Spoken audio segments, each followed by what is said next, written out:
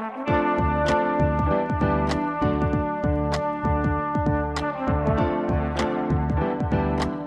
listening to the Co-Main Event Podcast. And now your hosts, Ben Folks and Chad Dundas.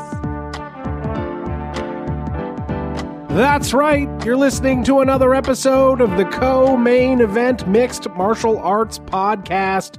I'm your co-host from BleacherReport.com, Chad Dundas, and joining me, as always, from MMA Junkie and USA Today, it's your friend and mine, Mr. Ben Folks. Ben, how you doing this week? I'm doing all right. Just all right? Whoa, hold on now. I can sense a little depression coming off that side of the table, and I bet I know the answer why. I bet I have I have an idea. Take a guess. Well, when I was at your daughter's birthday party, when was that, Saturday? Saturday afternoon. Afternoon, you were telling me that you personally had to rearrange the MMA Junkie after the event schedule. That's true. Following Fight Night 103, 104, whatever it was. 103. Hashtag UFC Phoenix. Talking Stick Arena. Granddaddy of them all. Because you said you had an 11 o'clock puck drop for your hockey team. We had a late game last night. And I can tell, I'm just going to divine from your demeanor here that you did not win. We were really close. This was a winnable game for us, Chad. It was a winnable game. And, sometimes the puck just doesn't drop your way. Is that a hockey phrase? It could be. Doesn't roll your way. Sure. Doesn't slide. You can't put the biscuit in the... I don't know. If you said it with more authority, maybe, Ed.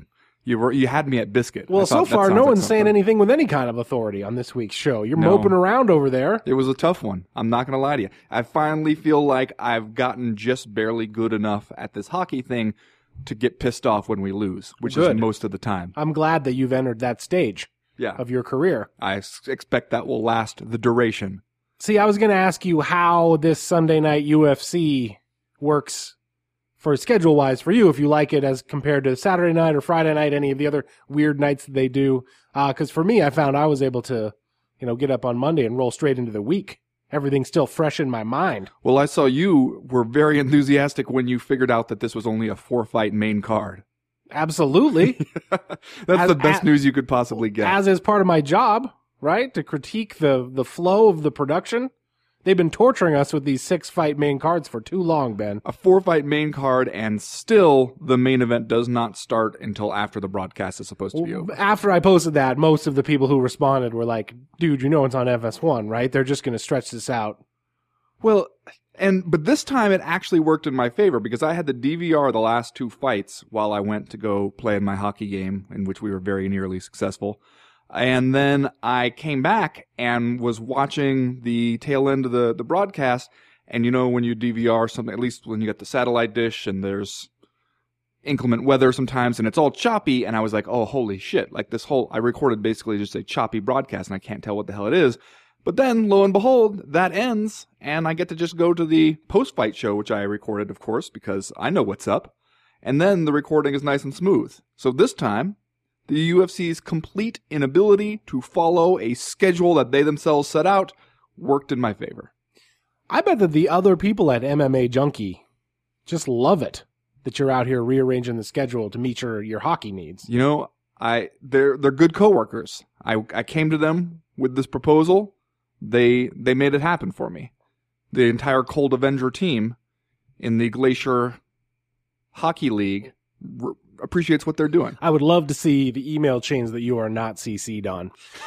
We've got music again this week from friend of the podcast, The Fifth Element, a music producer from Fort Worth, Texas. Thanks to him for that. If you like what you hear, you can check him out at facebook.com/The Fifth Element, Twitter @The Fifth Element, and soundcloud.com/The Fifth Element Official. And as you probably know by now, that's the word the with an A and the number 5. In Fifth Element. 3 rounds as usual this week in the Co-Main Event Podcast.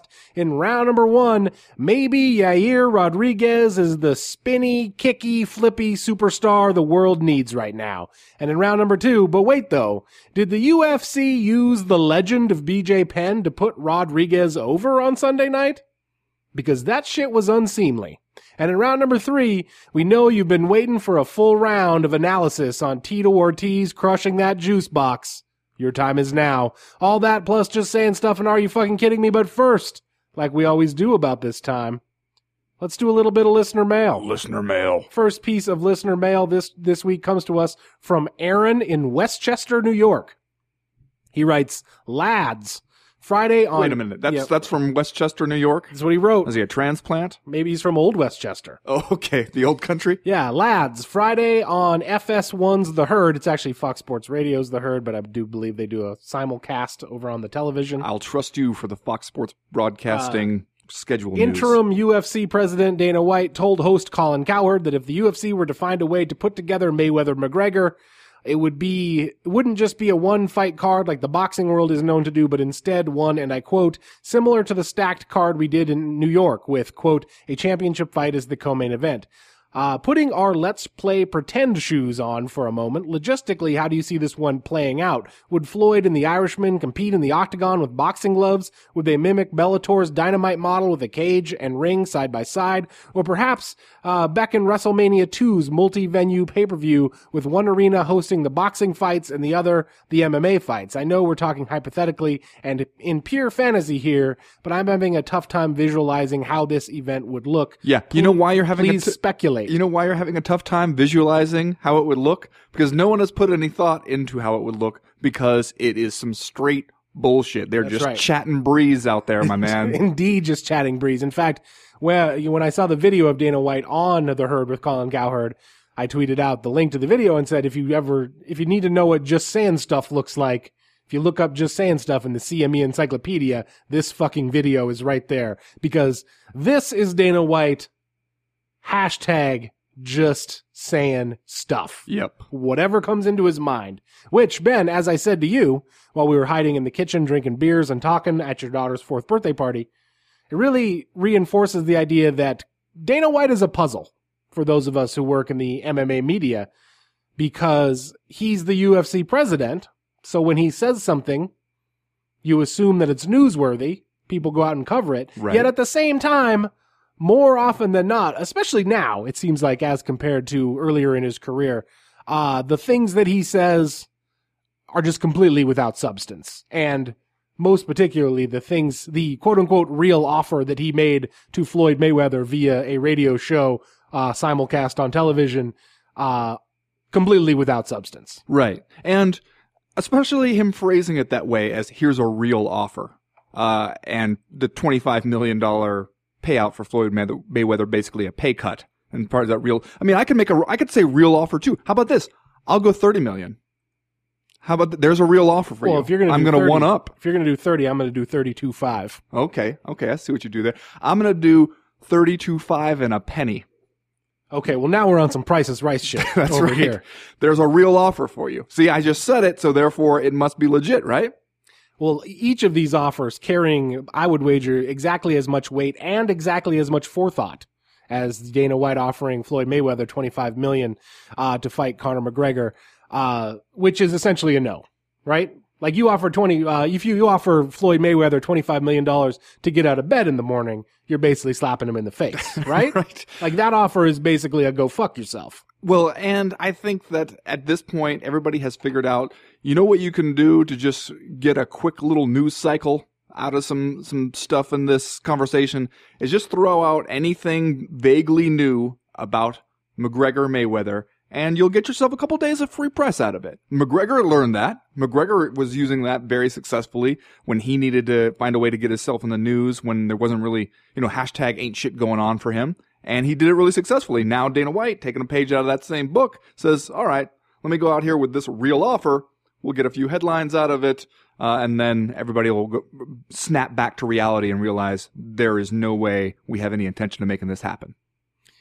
Yeah, and I feel like Aaron from Old Westchester's email here, I'm not sure that he meant to go this way with it, but like the questions that he brings up about logistically how this shit would even work, I think sort of reinforces that idea. It wouldn't work.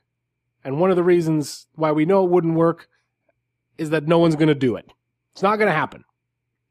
What if you did it like that, Was it a WCW event where they had the monster truck where the Big Show and Hulk Hogan? I mean, the way you're describing it, it must be a WCW event, right? They had As soon as you say they had that monster truck, I'm thinking WCW.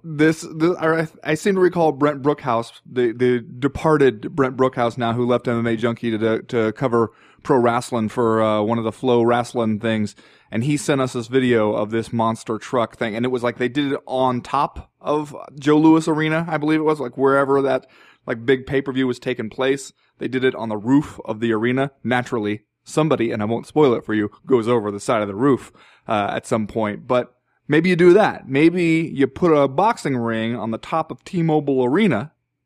Then, we have our MMA business on the inside, and then we cut upstairs all the way up to the top, overlooking Sin City. There in a solitary boxing ring with just Conor McGregor on one side, Floyd Mayweather on the other side, and it all happens in a land of pure fantasy. Lit by the spotlights at the top of the Luxor. There you go. Right, with those bats swarming around. Now we're in business. Okay, what's our cut of the $25 million for coming up with we this get idea? A substantial cut just for creative. If you're WME IMG and you have to make all this money, or if you're Dana White and you have to make all this money to have the sale of the UFC to WME IMG pay out to the full extent that it was supposed to, how desperate do you have to get during 2017 when Conor McGregor, Ronda Rousey, John Jones, Brock Lesnar, Nick Diaz, George St. Pierre, Nate Diaz are all, at least at the moment, indisposed, and it looks like you might have, at least to begin the year, kind of a financial slump on your hands. How desperate do you have to get before you start making serious overtures about this fight? Does that ever happen? Man, because you won't be, even if you start making the serious overtures now, you won't be able to put it together in time to capitalize on it when you need to. That's probably true. It doesn't help to make unserious overtures to start. They're real offers, Ben. Okay, sorry. Quote unquote real offers. I would think the biggest impediment to actually making this thing happen would be the UFC, right? And we still don't know if Conor McGregor is trying to do an end around to get out of his UFC contract with this whole applying for a boxing license in California thing. To me, if Mayweather and McGregor would ever fight for real, I think you'd have a better chance of seeing them handle that on their own than actually doing it like under the guise of the UFC, especially since Floyd Mayweather is essentially his own promoter and has been for like a decade. Yeah, well, I don't know. I guess I would say, as kind of a devil's advocate to that, if there was ever a chance for him to work with the UFC, probably a better chance now that he could just work directly with the WME IMG people rather than having to deal with Dana White and the Fertittas about it. Go ahead. Next question this week comes to us from Dan Dawkins. He writes, "Hey guys, I hope I'm not alone in thinking Anderson Silva versus Derek Brunson is just a very weird piece of matchmaking. What's really going on?" You are not alone, Dan. And Ben, this is one that I did not see coming. No, I don't think anybody did. Announced kind of out of the blue this last week, a middleweight contest between the greatest of all time, Anderson Silva, and Derek Brunson in what I guess is probably going to end up being the co-main event of UFC 208 on February 11th, which of course is the event that is currently main evented by the first ever, the inaugural women's featherweight championship between Holly Holm and Germaine de Randamie. So yeah, this is a weird one. Although when the last time we were talking about what happens next for Derek Brunson, I think just eyeballing the UFC official rankings, we were like, well, what are they going to have him do? Fight Anderson Silva next? Because they're kind of like, or at least were at the time, right next to each other. So just speaking in terms of like where everybody is ranked, this is not that big of a leap, I don't think, for either guy. But just in terms of stature in the sport, this is a big opportunity for Derek Brunson and kind of a WTF style opportunity for Anderson Silva. Is this the UFC telling Anderson Silva to go home? Is that what this is? Now, see, you floated that opinion to me earlier. I'm open to you listening to you making an argument, but I guess my opening question would be, why would the UFC want Anderson Silva? Why would they want to send a get lost message to Anderson Silva? Perhaps because maybe he was not amenable to other offers that they thought were more in line with what a guy of Anderson Silva's stature should be doing right about now. Because if you ask me, what should you do with Anderson Silva right now if he is going to insist on fighting on and, you want his name to add a little something to UFC 208? I can see that. I can understand where you're coming from, but you don't have him fight somebody who's seriously trying to climb up the ranks and really make a go of it in the middleweight division. You have him fight somebody fun, something weird. Yes. Like a Nick Diaz. Like, that's exactly the kind of fight, if you hadn't done Somebody it already. Who's going to lie down in the middle of the cage, prop himself up on one elbow, and see, you know what I'm talking about. Taking it all in. Exactly. That's what it seems like would be the logical choice to have him do here, unless he is absolutely insisting on being a serious part of the middleweight division, or is not up for other fun ideas you think you have for him. And so you tell him, all right, Anderson, that's how you want to play it? Fine. You and Derek Brunson, buddy. Look at the rankings. It makes perfect sense. Go out there and fight Derek Brunson. See how you like that.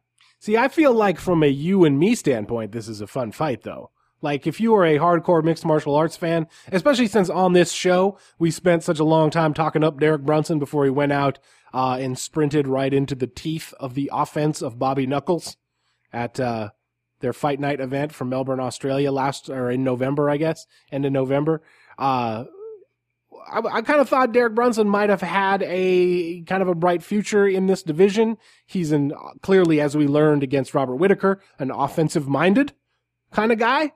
And so to have that guy come out and fight Anderson Silva, at least in terms of like a matchup of styles, seems to me pretty fun. It's just not going to do you jack crap at the box office, most likely. Well, no, I mean, I think it can be an interesting fight, but it also feels a little bit Yair Rodriguez, BJ Pennish to me. Okay, well, now we're jumping ahead. We are fast forwarding here. No, I mean, Anderson Silva still has, he can be dangerous in those spots. We saw that even in that fight against Daniel Cormier, where he can still land like one kick that gets you thinking, oh, hey, wait a minute, maybe. And that seems like what he'll probably have to bring to the table against a guy like Derek Brunson. But it also does feel like, all right, we've decided we're in firmly building the next generation phase, and we're going to do that on the scarred old bones of the former generation. Are you trying to say that Anderson Silva ain't as good as he once was, but he's as good once as he ever was? Perhaps. Next question this week comes to us from Vern Russell, frequent listener and purveyor of wonderful hot sauces. He writes, God damn it, you guys. It appears the UFC isn't giving up on TUF just yet. I guess the silver lining is that Cody Garbrandt and Tilly Dills are going to do the damn thing. If there is anything else worth a shit to discourse about this season, please surprise us with it. Ben, this Tilly Dills thing is taking off. Yeah. It's starting to catch on. Life of its own. I like it. So with some breaking news, though, right before we came on to record this episode, Cody Garbrandt was out there jumping on social media saying that he wants, quote-unquote, advance drug testing for this fight with Tilly Dills, which, as a couple of guys who used to be teammates, seems like not so chill thing to request. You're saying maybe he saw something in the locker room over at Team Alpha Male, and it wasn't just somebody walking into the bathroom barefoot and then getting on the mats? It was something even grosser than that? I'm just saying, when your former teammate makes a point to come out and request advanced drug testing, at least you are, I mean, either he's just playing some mind games here, or someone needs to tell him to stop snitching, I guess. I'm not sure. Or someone needs to tell him you guys are already enrolled in the USADA program by virtue of being under contract to the UFC. So what did you think you were doing already? Okay, here's, as Vern Russell mentions in his question, like, potentially there is a silver lining here about the coaches on season 25 of The Ultimate Fighter, and that is both that we expect they will fight for the men's bantamweight championship at the end of this season, and also, if you were looking for a season that is probably just going to be tense with bad feelings, and we used to be brothers, but now we hate each other's kind of vibe, this is your jam right here. Yeah. Season 25 of The Ultimate Fighter, where former Team Alpha Male members TJ Dillashaw and Cody Garbrandt have to spend long periods of time together in the gym. Yeah, it does feel like we're going for the drama-filled reality TV formula here. I also, though, I feel like I've been hurt enough times by the coaches not really making it to the fight at the end that I almost feel a little bit gun-shy on this one, just because I feel like, man, making those two guys the coaches is almost a great way to make sure they don't fight at the end. Yeah, but fair enough. Have you seen I don't know if this is official or anything, but the rumors about the cast for this season? No, Might have been in that email that they sent me, but I didn't make it past the headline. It was not in the email, at least not in the email that I saw, but I saw floating around the internet basically a bunch of old Ultimate Fighter guys coming back, and not necessarily the ones who are notable for being really good. So this could be like a screw-ups episode or a season of The Ultimate Fighter? Again, I don't know. This seemed unofficial when I saw it, but the name Junie Browning was included on that list. Hold the phone now. That's right.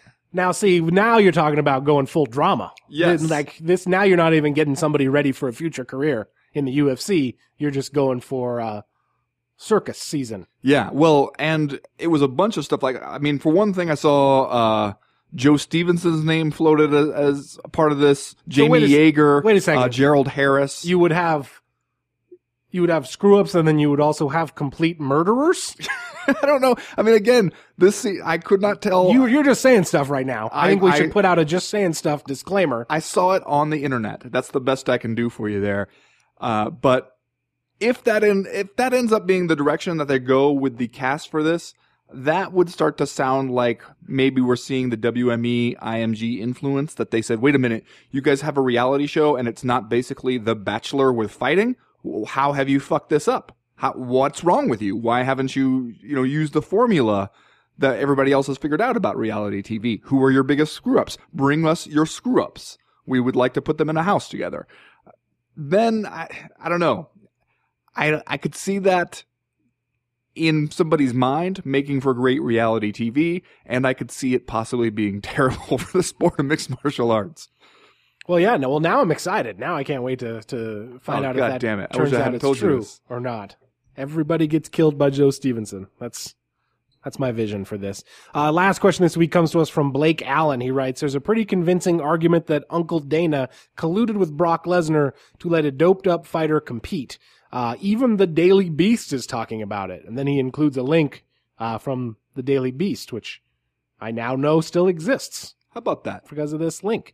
If the UFC settles, they set a bad precedent. If they don't, it lengthens their bad press. Is the UFC's growth into the mainstream finally going to shed some light on their more sketchy behavior? What are the implications here? Confer on that shit! !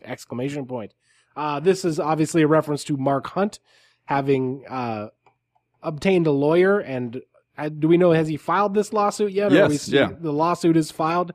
So he is suing the UFC on a number of different grounds, making a number of different claims, the most eye-catching of which, at least vocabulary-wise, obviously, is racketeering, stemming from his UFC 200 bout with Brock Lesnar, which he originally lost and later got turned into a no contest after Brock Lesnar failed 2 drug tests for a couple of different PEDs, which his camp says may have resulted because of his use of a strange foot cream.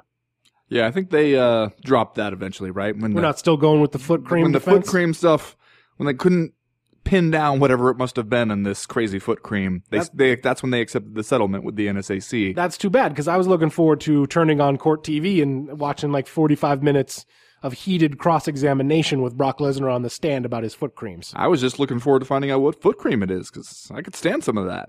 Now, for Mark Hunt, maybe this is kind of an unexpected move for a guy who is always, like, up until this Lesnar thing happened, kind of seemed like both a company man, and kind of like a let your fists do the talking sort of guy. I'm not sure that we expected Mark Hunt to turn around and actually file a lawsuit on this. Maybe the UFC did not either. But here we are nonetheless. Ben, what are the odds that you see anything substantive coming from this lawsuit? Well, I've read some of the legal analysis by the people who actually know what the hell they're talking about. It sounds like a lot is going to depend on if the UFC can get this dismissed early on, because obviously that's going to be the goal. And with some of the really ambitious claims that Mark Hunt's people are making here, you can see that maybe you might have overreached in a couple areas. But if you get past that phase, if you get to where the UFC tries to get it dismissed and they can't, then I think that there would have to be a lot of motivation on the UFC's part to settle this, if at all possible. Because you do not want to get out there and have Mark Hunt and his lawyers dragging out the Deadspin report that Josh Gross wrote about what happened at, UFC 152 with Vitor Belfort and John Jones in Toronto, where, if you're alleging that this is a pattern of behavior on the UFC's part where they know that people may, and in fact, in some cases know that they are abusing performance-enhancing drugs and they're still letting them fight, it's going to look bad for you. Even if you ultimately end up winning that lawsuit, you just don't want this stuff all drug out there, especially if you're the new owners and you're trying to put a new face on this thing. No, I think you're right. As soon as I see any fighter lodge a lawsuit against the UFC, I expect it will end in some kind of settlement. That is, if it doesn't get thrown out the way that you said. I don't know if it will get thrown out because it seems like Mark Hunt kind of has a case here. I'm not a legal expert. That's my wife. But at the same time, it seems like, just reading the Daily Beast article, you come to see that it could be that Mark Hunt has something to say on this topic, which I think those of us inside the bubble knew all along, but it will be interesting to see what happens with it. In the same way you just talked me into kind of wanting to see what happens on Tough 25, now that you have also mentioned, perhaps just in my mind, the specter of a Josh Gross cross-examination appearance on the stand, I'm all in for this thing now. I would like to watch this transpire. I want to see testimonies, depositions from Brock Lesnar, Mark Hunt, Josh Gross, Dana White. Let's just do it. Let's just go. I think one of the interesting things that could happen here is if you have to have a lot of depositions of like UFC executives who were around at the time who are not around anymore. I mean, that was a while ago anyway, and plus the UFC just shed a bunch of executives after the WME IMG sale. You have a lot of people out there who probably know where some bodies are buried, so to speak, and do not work for the UFC anymore. And so I think some of those depositions could get interesting. What a delicious irony it would be if the old OG of MMA writing, currently banned by the UFC from attending events, covering them as a credentialed journalist, ended up costing them a boatload of money. I love it. And what another sense of irony was that Mark Hunt, remember, was supposed to be the guy that Dana White tried to pay just to not fight. And then Mark Hunt said, no, please, after they bought Pride and all their contracts, Mark Hunt wanted to fight. You get him in there, he turns out to be something of a pleasant surprise, and then the next thing you know, he's dragging you into court. Boy, I bet if we were still getting regular Dana White scrums, we already would have heard a very one-sided retelling of how Mark Hunt came to even be in the UFC. That's right. You help this guy out. This give guy's him a helping begging hand. you for fights. That's right. No one else would even spit on the guy with his record at the time. You lifted him up out of nothing, and now look. Now he's going to sue you. That's going to do it for listener mail this week. If you have a question, a comment, a concern that you want to air to the Co-Main Event podcast in future weeks, you know how to get a hold of us. You go to the website, comainevent.com, and click the link in the top right-hand corner of the screen that says email the podcast. That'll get you in touch with us. While you're there, you can sign up for the Breakfast of Champions newsletter. That comes out every Friday morning to catch you up on the news and notes that you miss when we're not recording the podcast. News always breaks. Stuff always happens. The newsletter itself is short. It's informative. We would like to think it's funny. And if you don't like it, it's really easy to unsubscribe. As for right now, though, we're going to go ahead and get started with round number 1.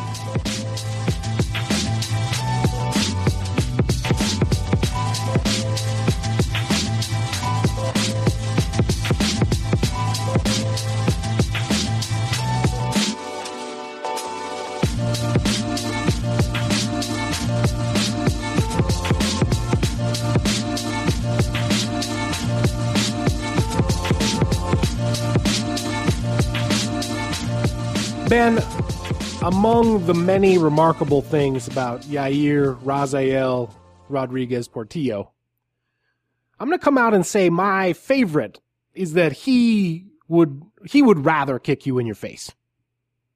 As opposed to what? Shake your hand. Okay. Tie his shoe. I don't know, anything. One of the things that I find kind of terrifying about Yair Rodriguez is that a lot of people can kick you in the face, right? If you're an MMA fighter, kind of standard tool of the game at this point. High kick somebody in the face. For Yair Rodriguez, that's day one stuff. Like, that's how he opens the conversation, is by kicking you right in your face. He would rather kick you in the face than do almost anything else. True. And when he is kicking you about the face, the body, and the legs, he does so with a physical posture that suggests, I could do this all night. Right. Can you? That's what I'm saying. It seems so easy for him. It's like, no wind-up, no warning, just, hey, man, how you doing? Whack! Right in the face. Well, and go ahead and block it if you think that will save you. Go ahead and put your measly little hand up there. Try to protect your pretty precious face. See how that goes for you. He don't care.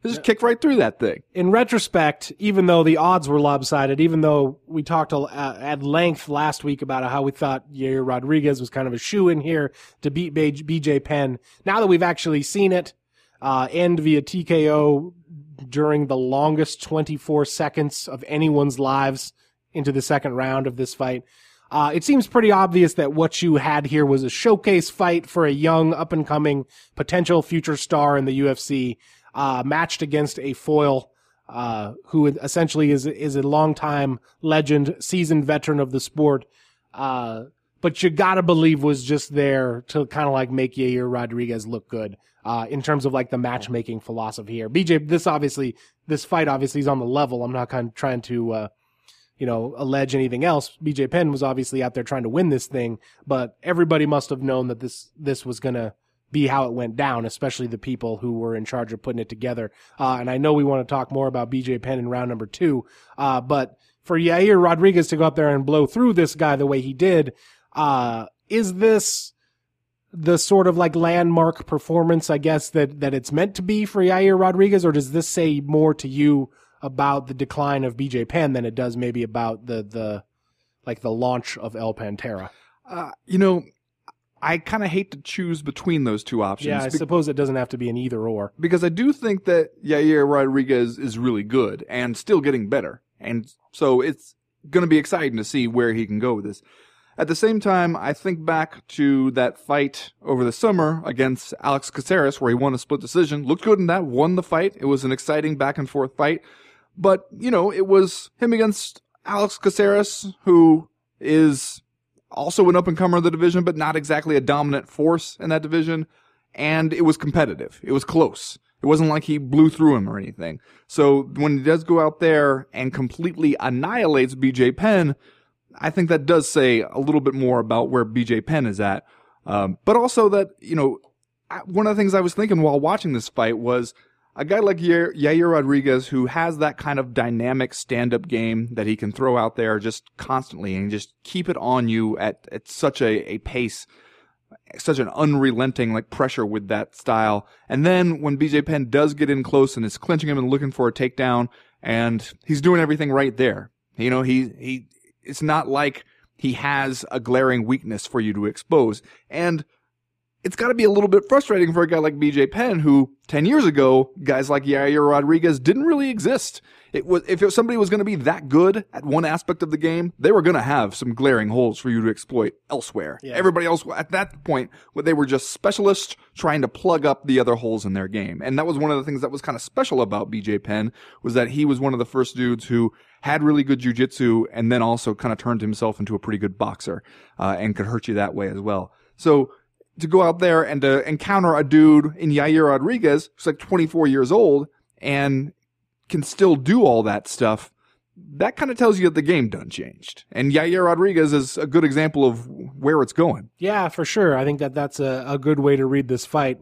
As an addendum, I would say Yair Rodriguez is far and away the best fighter that I've ever seen fight to a split decision with Alex Caceres.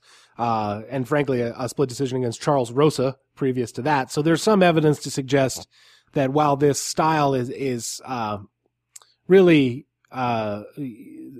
works if he gets going on it. I think we saw in that Alex Caceres fight, if somebody goes out there with the kind of game plan to sort of crowd the kicking game and shut that aspect of it down, at least at that stage, as of August of 2016, Yair Rodriguez became a little bit more of a mortal fighter.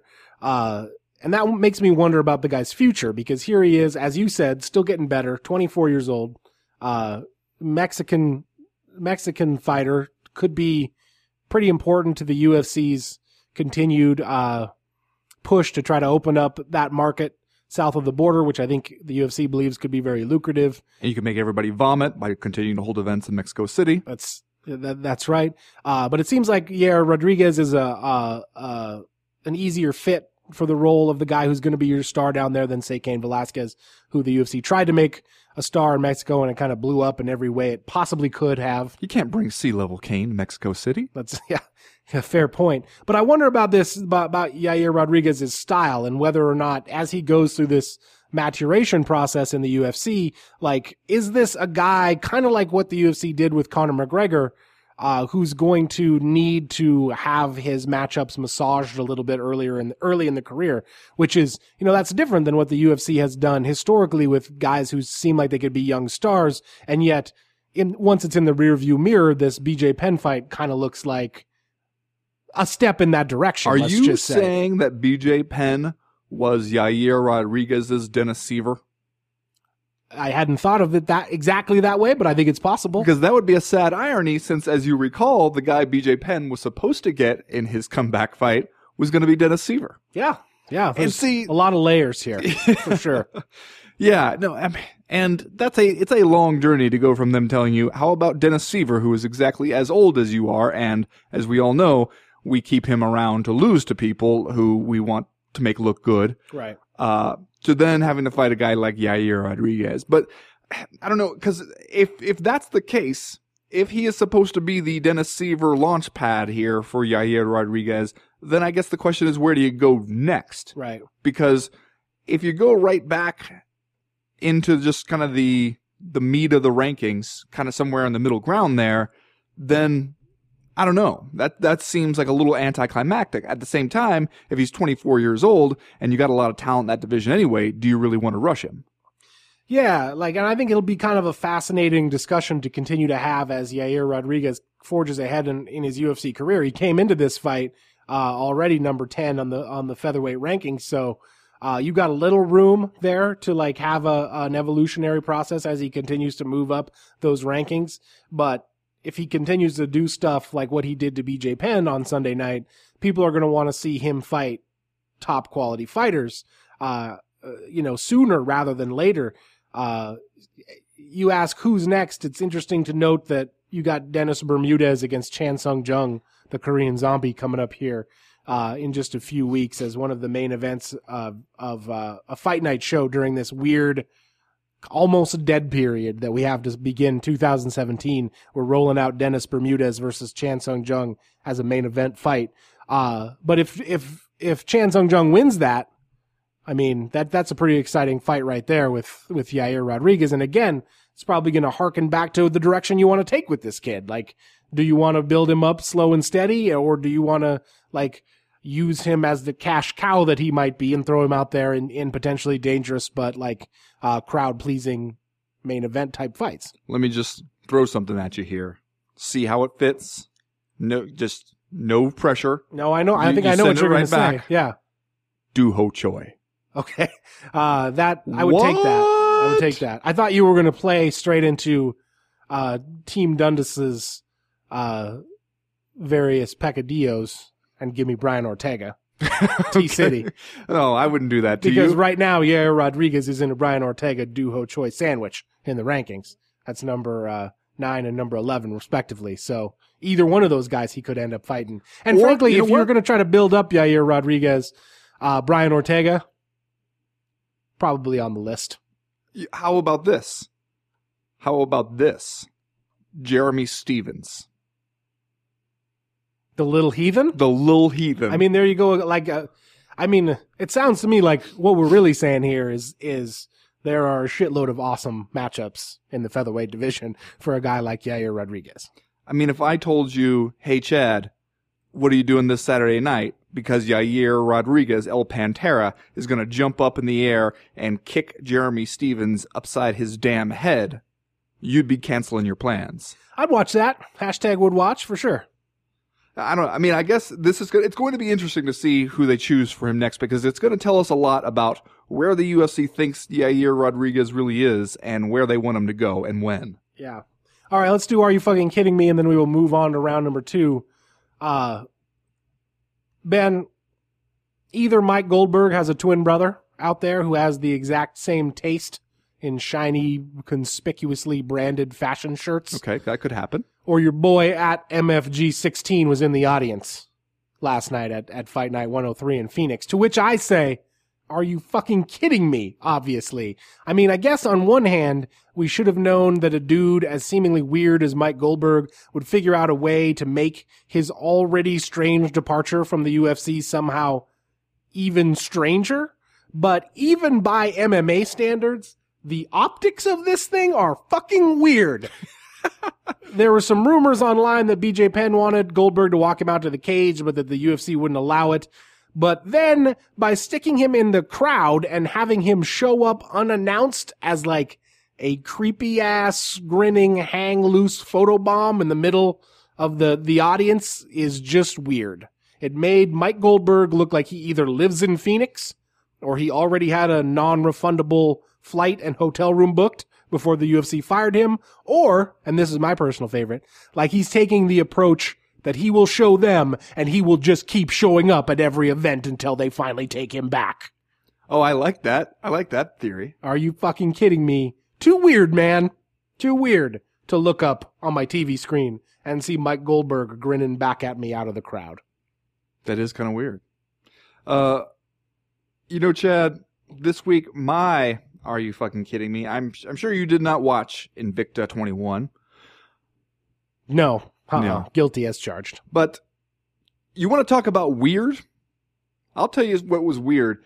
A strawweight fight on that card. You have Celine Haga versus Amy Montenegro. First of all, Montenegro gets Celine Haga in an armbar earlier in the fight, and she taps, but it's after the bell, at least in the eyes of the referee. So she basically has already submitted, but he says, no, didn't count, fight on.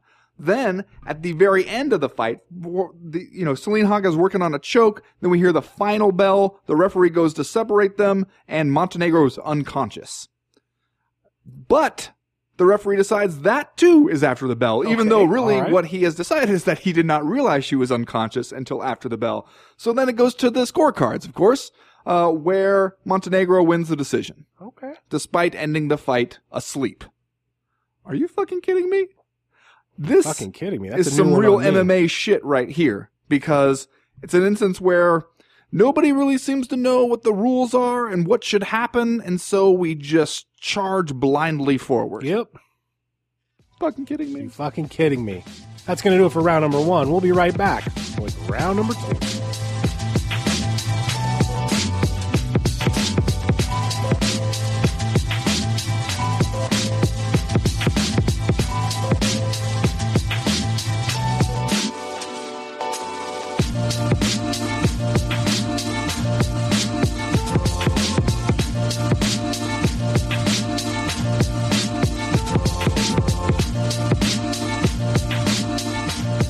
Well, Chad, after that exciting discussion about Yair Rodriguez, a fighter who seems to have nothing but great potential in his future, we now turn our focus to BJ Penn, a fighter who had, let's say, a lot of good stuff in his past. Now, however, BJ Penn, 38 years old, this is at least his second comeback, depending on how you count the other previous departures. He comes back here and just gets absolutely wrecked by Yair Rodriguez. Really no bright spots in this fight for him whatsoever. And as of the time of this recording, we have not heard anything from him about what his plans are going forward. However, before this fight, when we were wondering, what are we doing here with BJ Penn? Why are we coming back now, and what are we hoping to accomplish? He came out in the days before the fight and said he is all in, going for the featherweight belt. So does an ass kicking at the hands of 24-year-old Yair Rodriguez convince him of what everybody else already knew the moment they heard that phrase, which is, that's a terrible idea? Yeah, things are about to get more morose here, aren't they? As compared to that fun-loving round 1. It's not going to be a happy round. About El Pantera. It ought to, right? It ought to convince BJ Penn that perhaps he's not here for the featherweight belt. Because as we just discussed in round number 1, Yair Rodriguez is not necessarily a guy who we feel like could jump up there and fight the people right at the top of this division right now as a 24-year-old. And he handled BJ Penn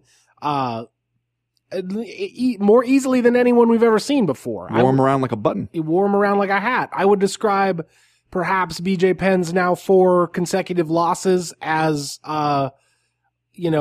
getting worse. Diminishing returns? Diminishing returns indeed, because he looked pretty terrible in his last fight against Frankie Edgar in July of 2014. A very strange performance from BJ Penn. And in this one, at least I guess you could say BJ Penn looked game. He looked healthy. He looked like he was ready to do the damn thing. He actually looked better than I expected him to look in the first few moments of this fight until he starts getting stumbled by those head kicks that we talked about in round number 1. And you know what? For BJ Penn, man, I feel like that's okay. It's okay if this is the end of the road for BJ Penn.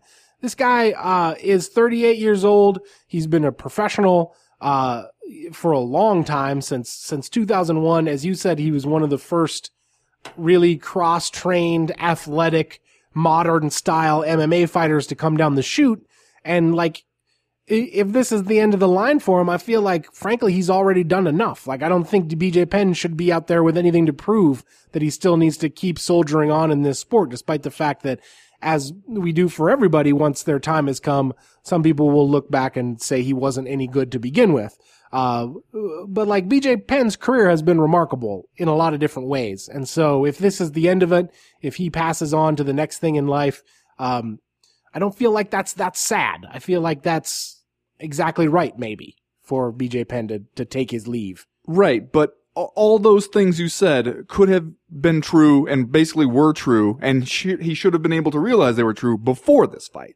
Like, he was already at that place where his legacy was secure, he didn't need to do anything else, and still, though, it was obviously very important to him to come back and to do this fight. And when you heard him talking before this fight, I don't know if you saw some of the interviews that he did beforehand, it sounded a lot like BJ Penn had decided he had nothing else left in his life. That it sounded like he was basically saying that he needed this to fill a void in his life.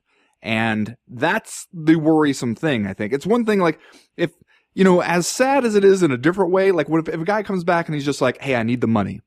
I need the money, so this is the way I know how to earn money. I'm going to come back in here and I'm going to do this and hope for the best and collect my paycheck and I'm going to go home. You know, that kind of sucks in a different way, but at least it's a little more realistic. It keeps things in a way that we can understand, where once the money dries up, then he will stop coming around for it and stop taking the beatings. But with BJ Penn talking like this was just something, like, he did not want to face the next part of his life that did not have fighting in it. He wanted to prolong this part as long as possible. That's where you start to get worried, because that doesn't seem like necessarily a man who will be as easily convinced by one bad beatdown that this should be it. Yeah, and strange, I think, for BJ Penn, because BJ Penn seems like one of those guys who could have a next stage in his life. It seems like he's a guy who could have other irons in the fire if he, decided that's what he wanted to do. He seems like not the same kind of character in mixed martial arts, but like a Chael Sonnen type individual, or Josh Barnett, like somebody that you feel like once their fighting days are done, they could segue into something else that could, while probably not providing the same kind of like adrenaline, could make them successful in whatever they wanted to do. So it's strange to hear BJ Penn talk about sort of not being able to let go to this fighting career, although strange only to the extent that every single 38-year-old pro fighter seems to have a really, really hard time walking away from the whole package of it all. So from, it's to be expected in some ways. I just think that BJ Penn has always struck me as a guy who could do other things if he wanted to. So right, if he wanted to is the hard part, because it's easy for us to tell him what he should want. And here's a quote. This is from before the fight. This is from a Fox Sports story. Everybody will always say you've got nothing to prove, and it's true. I do have some accomplishments here and there. I just love the fighting. I see a lot of fighters at 20 or 30, and at 30 they're like, there's more to life than winning a fight. And for me, at 38, that's all there is, winning a fight. Nothing else even matters. I want to tell the kids when they turn 30, I thought the same as you. I thought the same thing you thought. At 38, there's nothing else. That's just what we do. This is our niche. This is us. This is our identity. That's a little bleak, especially considering what we know now about what happened when he went out there inside the cage. And we talk a lot about, like, by we, I mean like media and fans and people, we talk a lot about legacy, saying like, all right, you don't have to do anything else. Everybody will remember you, for what you did. You won titles and UFC titles in 2 different divisions. You kind of fought all over the map as far as weight classes. everybody knows that, what BJ Penn was and what he meant to the sport and how he helped the sport's evolution. You don't have to do anything else. And I guess it's tough to say like what we want him to do with that. Like we say, okay, look, we would like to remember you this way. So go home and stay there so that it will be easier for us to remember you this way. And it seems like maybe we don't take into account that if he is 38, like basically around the same age that you and I are, that's a lot of life still in front of him that he's got to figure out what to do with. Yeah. It's somewhat selfish of us, right? To try to tell somebody they can't do this anymore, even if we're trying to prevent the physical damage that happens in this sport and seems to stack up on you after you outstay your welcome. But BJ Penn was a dude who like talked about running for office and stuff like that back in the day. He was a guy and I believe his brother, the JD Penn, is kind of politically active in Hawaii, or at least was at one time.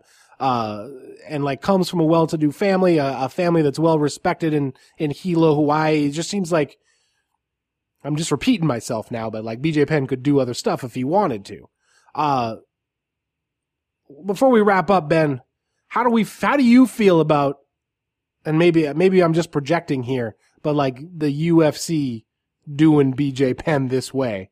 Because in retrospect, doesn't it seem like, as we talked about in the first round, they kind of knew what must have been about to happen here? Well, one thing I would say in the UFC's defense here is that they tried to do him a different way. As we mentioned before, first it was going to be Dennis Seaver, and that felt like the kind of thing where the UFC is saying, all right, we've looked around at the landscape, we know how it goes. Guys like BJ Penn, they can stick around. Guys like Chael Sonnen and Tito Ortiz, they can stick around in this sport too, if you get them the right fights. Like if you get them some contemporaries of theirs, where, it seems like we're not just watching a ritual act of cannibalism in the sport. But then, as we mentioned before, as fights started falling apart for one reason or another, they got progressively tougher and tougher for your boy BJ Penn. It went from Dennis Seaver to Cole Miller to Ricardo Lamas, and then finally ending up at Yair Rodriguez, where it felt like the UFC just kind of ran out of patience with it and was just like, okay, you know what? Here's what we're going to do. And that it is unpleasant to watch, especially when you know enough about, the kind of the arc that the fight game usually takes with these kind of things. As soon as you sit there and you're watching Yair Rodriguez kick BJ Penn to shreds, you do get kind of just like a sick feeling in your stomach that you're a part of something unpleasant by sitting there. Yeah. And I have that feeling as a person who never felt really any emotional attachment to BJ Penn either. Like, I still find it kind of difficult to watch him be brutalized in his decline. To hear you to read that quote, though, about how this is all he has in his life, and now that we know how the fight turned out, it does make me wonder if at some point BJ Penn's going to be on the phone with Scott Coker pretty soon here. And that saying like, you still got those Pitbull brothers over there? Just give me one of them. I don't care. Yeah, whichever one you got. That's going to do it for round number 2. Speaking of Bellator, Tito, and Chael, we're going to get started with round number 3 right now.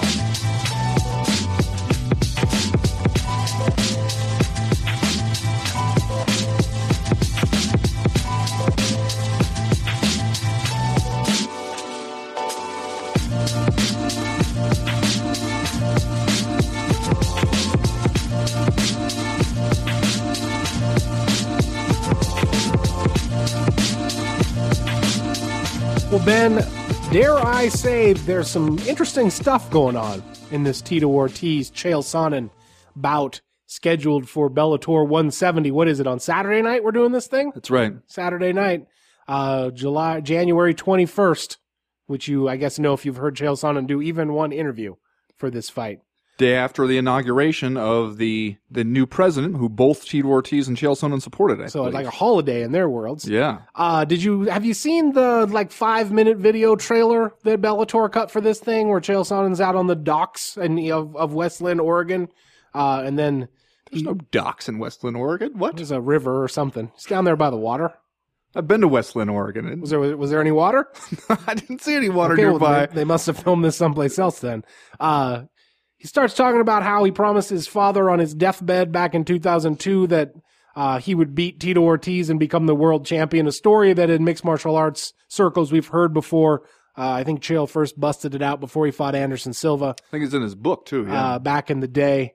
But Chael gets pretty emotional while he's talking about it, kind of like, starts tearing up and kind of has to take a moment in the interview to collect himself. And as we all know, Chael Sonnen is a master, promoter. But this seems genuine if you watch it. This doesn't seem like a put on. And so it's like kind of a surprising amount of emotion, I would think, wrapped up in this fight for Chael Sonnen that I think as outsiders, people might look at and say, just another Bellator old guy fight. Yeah. Well, and I think that part is genuine for him, because I remember when I went to West Linn, Oregon to do a story on Chael Sonnen, and it was back before the second fight with Anderson Silva, and I'd read his book, and I believe he told that story in his book, and I asked him about that thing, the kind of the deathbed promise to his dad, and at the time, Tito Ortiz was kind of entering his late UFC, this guy's a joke phase, and he kind of like laughed off that part, saying like, basically, I promised my dad I would be UFC champion, and I told him I was going to beat Tito Ortiz. Ha ha ha. Imagine that. Like a situation where in order to be a champion, you'd have to beat Tito Ortiz. Wasn't that a long time ago? But now here he is in this situation where he actually is fighting Tito Ortiz under very different circumstances. I think that it's difficult sometimes with Chael Sonnen to separate the persona that he has created for himself, which he obviously knows what he's doing there, right? Like he knows that this is a crafted fiction in a lot of ways, but it's not entirely a crafted fiction. Like it's kind of based on his real personality, I think. And it's a different thing. Like it's a weird thing to do when, if you're a pro wrestler, you do this and everybody understands what the deal is. We know you're playing a role. If you're an actual person walking around with your real name and playing this character, it can probably get a little trickier for you at times.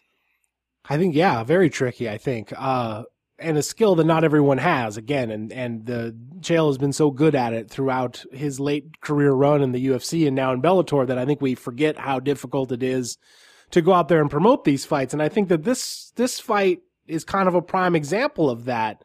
Chael has taken kind of a strange approach to this fight, like maybe not strange, but not necessarily what I expected. He's kind of downplayed any kind of rivalry between him and Tito Ortiz. He says he likes Tito Ortiz as a human, but just has to go out there and fight him in Bellator. And Tito Ortiz, on the other hand, seems to only have one gear. Full juice box. When it comes, yes. Full juice box. When it comes to promoting this stuff. I don't know if you saw the MMA Hour today, Chael's appearance on there with Ariel Helwani. No, I have a job. I can't do that. They kind of had a little chuckle about the job Tito has done selling this fight. And Chael basically said, God love him. He gets out there and does what he can. But he's, had some blunders. Is just kind of limited in that regard. I wonder if it's frustrating for Chael Sonnen to be as good at the interview selling the fight portion of this, to be juxtaposed with Tito Ortiz, who's just going to literally say he will elbow you until you shit your pants.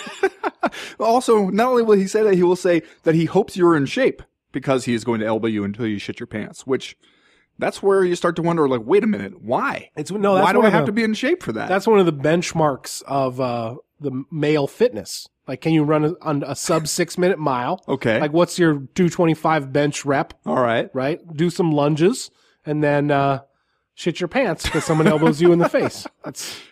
I believe right. Jack LaLanne came up with that. Yeah, no, I must have missed 40s. I must have missed that part of the fold out poster in Men's Fitness. But I'll be sure to check that out. But yeah, no, when you saw him like doing that conference call kind of thing where Tito Ortiz unrolled all his, I'm going to make you shit your pants and I hope you're in shape thing. And Chael Sonnen seemed like he was trying to do the thing that he does on occasion with opponents where, hey, I respect this guy. I'm going to be kind of fall humble about it. But then when Tito would throw out some of these remarks, he could not help himself but to be like, well, I guess this is Tito Ortiz's best material. I guess we just heard it. Yeah. There's everything he's got to give us. I don't know. I mean, does a part of you wonder if maybe Chael Sonnen realizes hey, I'm in the old guy division. I'm fighting Tito Ortiz. I don't need to pretend that this is something that it's not.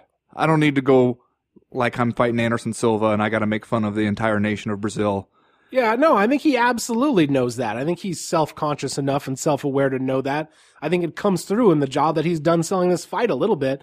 Just like another anecdote from the MMA Hour, basically Ariel asked him like a question about selling the fight, and Chael Sonnen was kind of like, well, this one's live and free only on Spike TV. I don't really have anything to sell you, even if I wanted to. Like, the rating means something to me in at arm's length, and I want you to watch as like service to my own ego. But really, like, I have a different job now. I'm not out here selling pay-per-views, so it's like.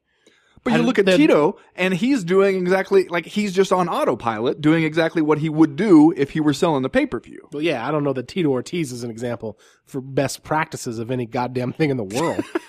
But as I said, when they booked this, I think we talked about this when this news broke, maybe back in September or October.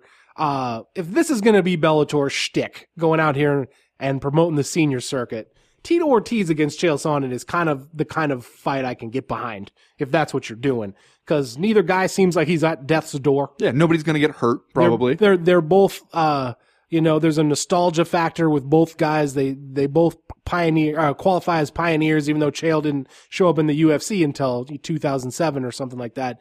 But like, I have some attachment to both these guys, considering their long careers.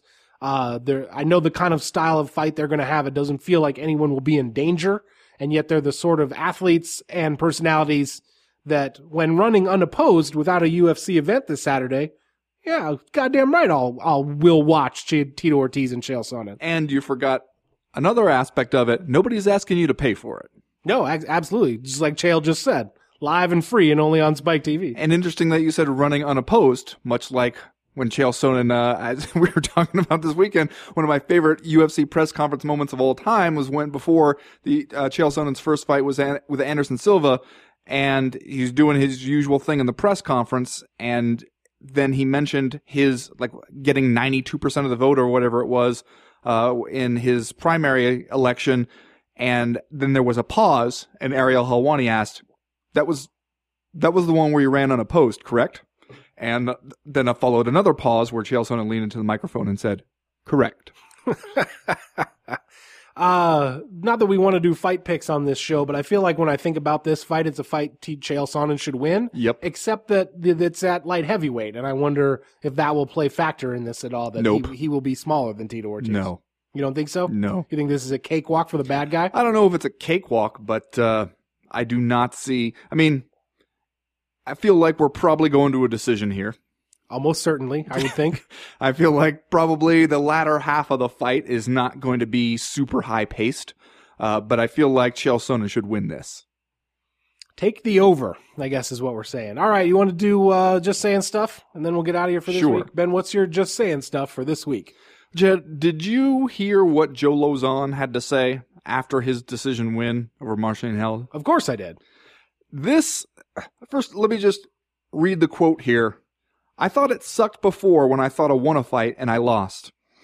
This is worse. This sucks." Wow, really? This is worse? It's great that I got the win money, but I 100% thought he won the fight. Honestly, I feel guilty. I'm just saying, I don't know how many dudes in MMA are capable of that kind of self-awareness and that kind of honesty, especially in the immediate aftermath of a fight.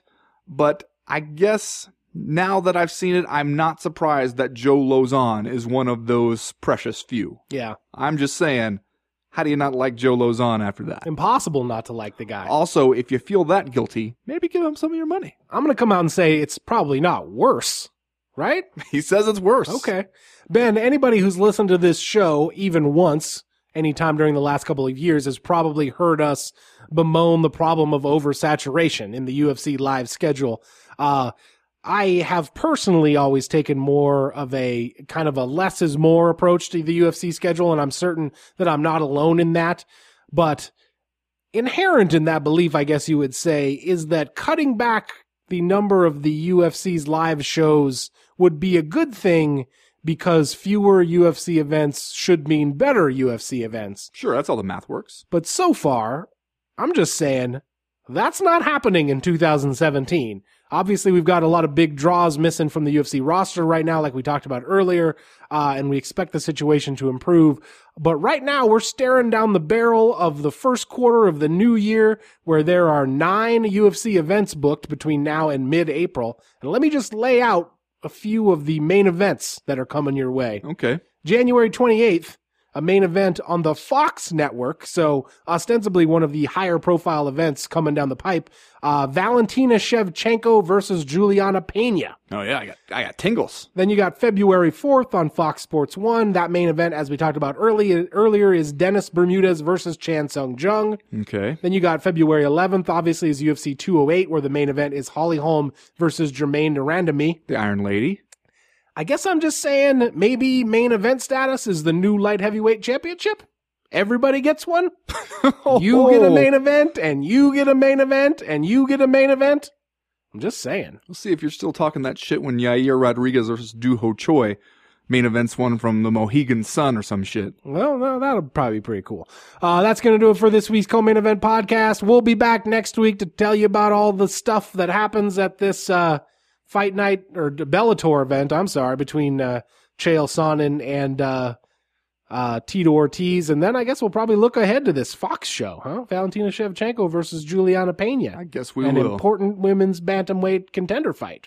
Sure. As for right now, though, we are done. We are through. We are out.